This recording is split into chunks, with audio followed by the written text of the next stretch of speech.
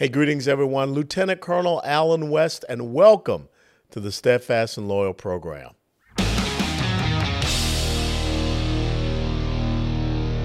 gotta light 'em up before they burn it down. Better dig deep and put 'em in the ground. Blood on their hands, they're hellbound. Save us all. They're gonna burn it down. Save us all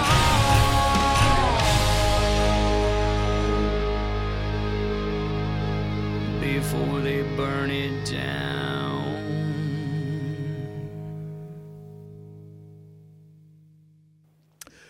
You know, I think it's pretty easy to know what I'm going to be talking about in this monologue. It's what just recently happened over in Israel. I mean, it's their Pearl Harbor, their 9/11.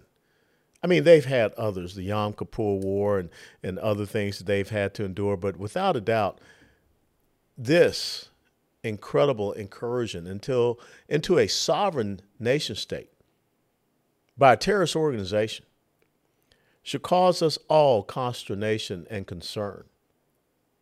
And I want people to ask yourselves, how do you seek to coexist with an entity whose whole reason for existence is your extermination? And they've proven that time after time after time. But I want to start this monologue by first of all talking about language.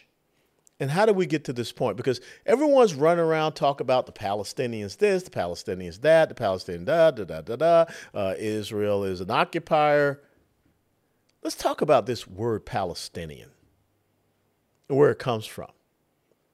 Because I think if we understand the history, then we can start to debunk a lot of the other actions and mess that is going on over there in the Middle East.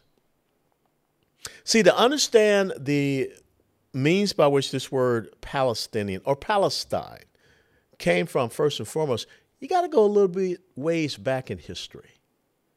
You got to go back to 132 to 135 AD. Some people call it the Second Jewish Revolution against the Roman Empire. Others call it the Simon Bar Kokhba Revolt, Kokhba. Look it up, Bar Kokhba Revolt. Because the Jewish people there at the time, they did not want to live under the rule of the Roman Empire. At the time, it was Emperor Hadrian. So Simon Bar Kokhba and the Jews rose up against them. And initially, they were successful. They defeated the Romans. I mean, a numerically superior, force. But the Romans just didn't say, okay, that's it, done. We will just forget this whole Judea thing. No. They came back stronger. And they ended up crushing the Jewish nation, the Jewish people. And what Emperor Hadrian and the Romans came to understand was that this whole thing, this whole revolt was tied back to the Jewish people, their religion, their beliefs. And so, therefore, you had to crush it. And so what they tried to do was basically exterminate the Jewish people, exterminate their foundations, exterminate everything that they believed in. Much the same as the Japanese kind of did to Korea in World War II, but we can talk about it at a later time. And this really was the beginning of what was called the diaspora, because the Jewish people fled and went all over the place from out of that region. The Romans decided that they were not going to allow Jerusalem to be called Jerusalem. They changed the name of Jerusalem to Aelia Capitolina, because this was part of eradicating the memory of the Jews. No Jerusalem, Aelia Capitolina. But they also decided that the region would no longer be called Judea, because they felt that that was tied again to the Jewish people. And this was about completely demoralizing them. So they changed the name of the region, that area, that nation, to Syriac Palestina. Syriac Palestina. And this is how they spell Palestina, Palaestina. That was really the first introduction of this word. And why was it introduced into the region? Because the Romans were trying to eradicate the memory of the Jewish people. Nothing to do with Arabs. But this was punishment to the Jewish people for the Bar Kokhba revolt of 132 to 135 AD. Now, where is the root of this word Palestina? I did a little digging because, that's how the colonel rolls. Well, for the Romans, the root word went back to Philistia, to the ancient Philistines. And if you further go back and study the origin of the ancient Philistines, who, their kingdom was there in this place called Gaza, they were ancient Greeks, not Arabs. And so I think first and foremost, we have to understand this, because all of a sudden a guy by the name of Yasser Arafat comes along, and Yasser Arafat creates this thing called the PLO, Palestinian Liberation Organization. Now, what is interesting to realize is that in between what we're talking about, that history, and Yasser Arafat and what he did with the PLO, after World War I, when that area became under the protectorate of the British, they called that area Palestine. And everyone that lived there in that area, Jew, Greek, Arab, didn't matter, whoever, your passport said Palestine. Had nothing to do with being Arab or whatever. And so I think we have to come to the understanding is that language, again, the ability to create a narrative, again, is so important. And that's what Yasser Arafat did. Yasser Arafat wanted everyone to believe that this land had belonged to Palestinians. And no one studied to understand the root of that word. Nothing to do with Yasser Arafat, nothing to do with Arabs. It had everything to do with punishment to the Jewish people because of the Simon Bar Kokhba revolt. So here we are today, and we continue to talk about we have to do this for the Palestinians. We must do that for the Palestinians. There has never been a nation of Palestine. It's a region. That region was also called the Levant. If you remember, ISIS used to call itself the Islamic State in the Levant.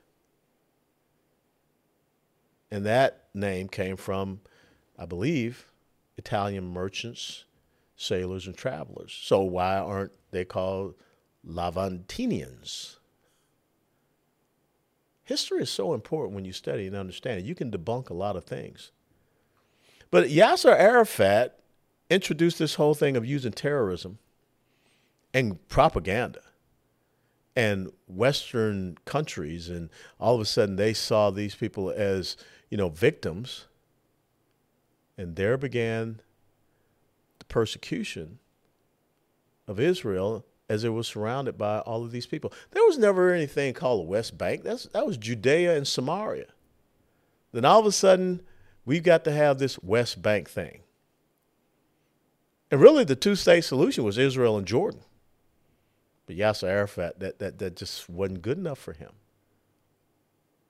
So now we have allowed and we have rewarded this Islamic terrorist and jihadist movement that is intent on destroying the one, you talk about democracy, multicultural society in the Middle East, truly. And that's Israel. And so you have got the Palestinian Liberation Organization, which today is now the Palestinian Authority. No different. They just wear suits. Hezbollah, which is in Lebanon, Hamas, and Islamic Jihad. All of these entities have been focused on one thing: the extinction and the extermination, the eradication of Israel. And now they have a sponsor. I mean, Iran is Shiite, but it doesn't matter. Anybody that wants to destroy Israel, that's the most important thing, because Iran wants to have a clear land bridge that takes them from Iran, Persia, all the way over to the Mediterranean. And why would it be, and you know, I've been listening to all these leftist talking heads, you really can't make the connection. Or Tony Blinken saying, we really don't know that Iran has had a part in this. You got to be delusional and deranged. On 9/11 of this year, Joe Biden, who, by the way, when this was all happening, he wanted to sleep. They didn't wake him up. You know, 9 Americans killed. He was throwing a barbecue for White House employees. The Monday of after the attack, 9 Americans killed, possibly hostages. He says, you know, I'm done for the day, before noon. But on 9/11 this year, Joe Biden sent $6 billion. And that $6 billion right now is, you know, tied up with Qatar. And Qatar is not exactly a friend to the United States of America. I don't care what you say. They're in bed with a lot of these terrorist organizations. As a matter of fact, those members of the Taliban, those 5 or 6 senior members of the Taliban that Barack Obama released, they were hanging out in Qatar, just biding their time and waiting. Now they're back in the exact same positions in Afghanistan. But anyhow, that $6 billion sitting over there in the bank in Qatar. But what it enabled was that Iran could use now $6 billion to funnel back again to its terrorist client entities. The number one sponsor of Islamic terrorism in the entire world, the Biden administration freed up $6 billion. The number one sponsor of Islamic terrorism in the world, the Biden administration, has kind of been turning a blind eye on enforcing the sanctions against them. So they're out there selling their oil all over the place, while we, thanks to the Biden administration, have undermined our energy independence. Weakness is enticing to your enemy. And oh, by the way, there are reports out there that some of the $80 billion plus of weaponry that was left in Afghanistan to the Taliban is being used over in Gaza. To me, that's called aiding and abetting a terrorist organization. And what are we to think about these folks that were out there recently in New York City, or some of these kids on college campuses that are applauding what a terrorist organization did to innocent civilians? I mean, going into homes, pulling grandmothers out, attacking a young people's concert in the desert, murdering them, leaving on the side of the road. I even saw and read about a young woman who was killed, stripped down to her underwear, put in the back of a truck, taken back over to Gaza. Her body was mutilated. But y'all are cheering that?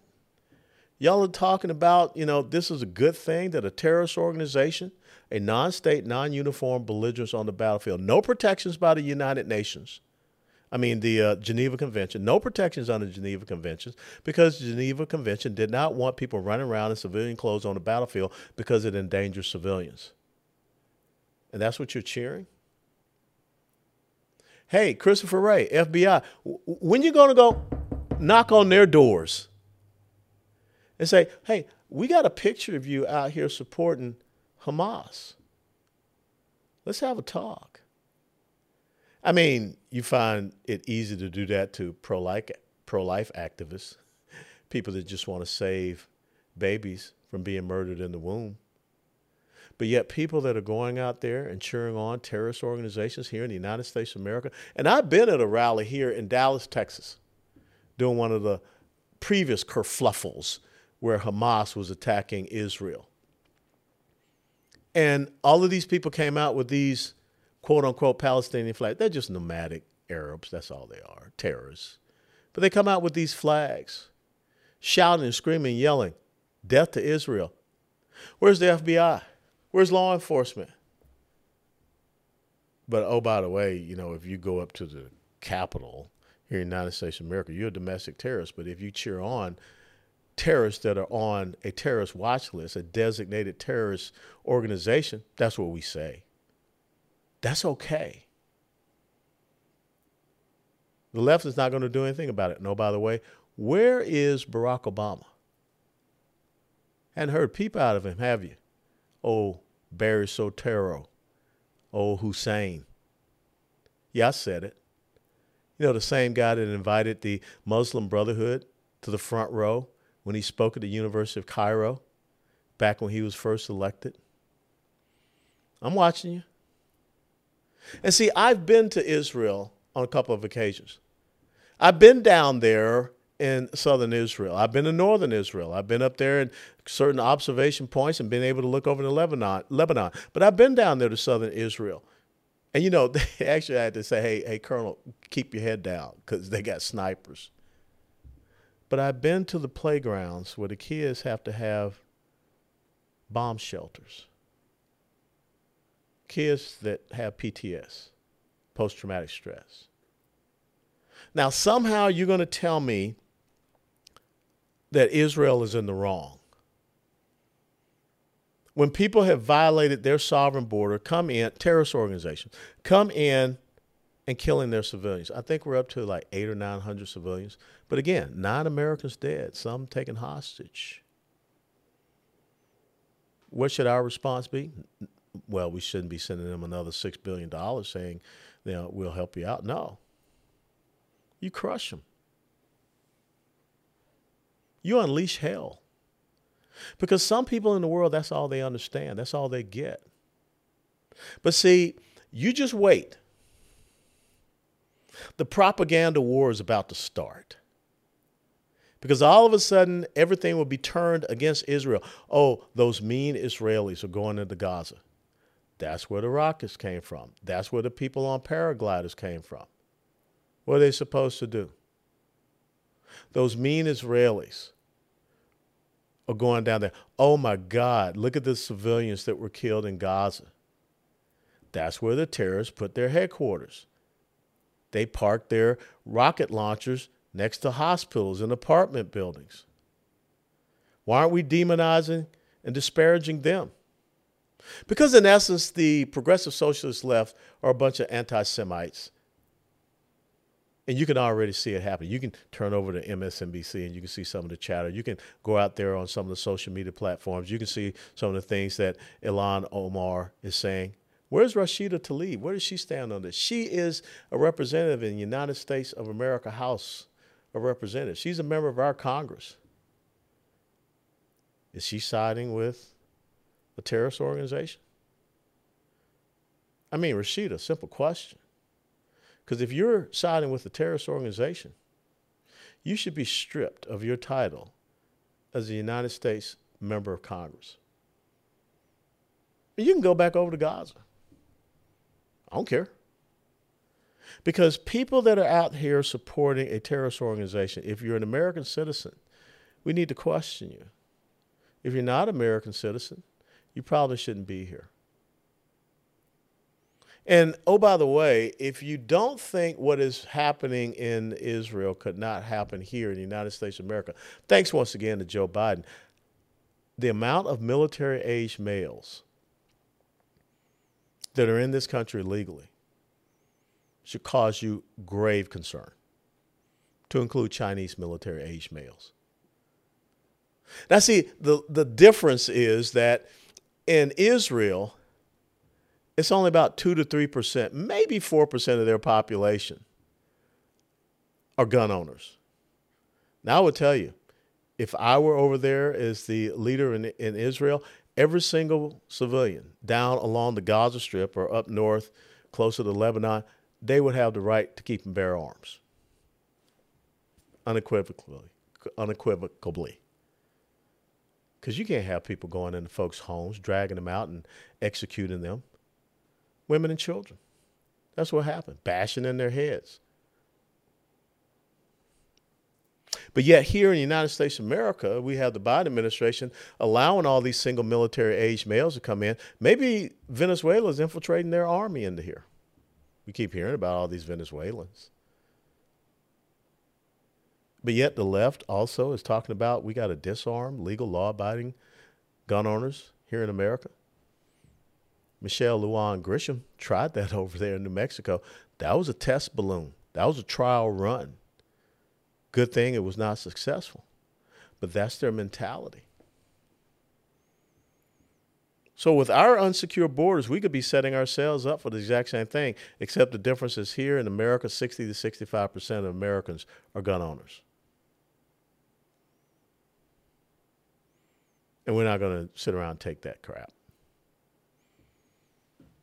But you just watch and see what's going to happen pretty soon. Within the next 2 weeks, when Israel crosses over and goes into the Gaza Strip, the anti-Semitic leftists, their propaganda machine is going to kick in, aided by the complicit leftist media.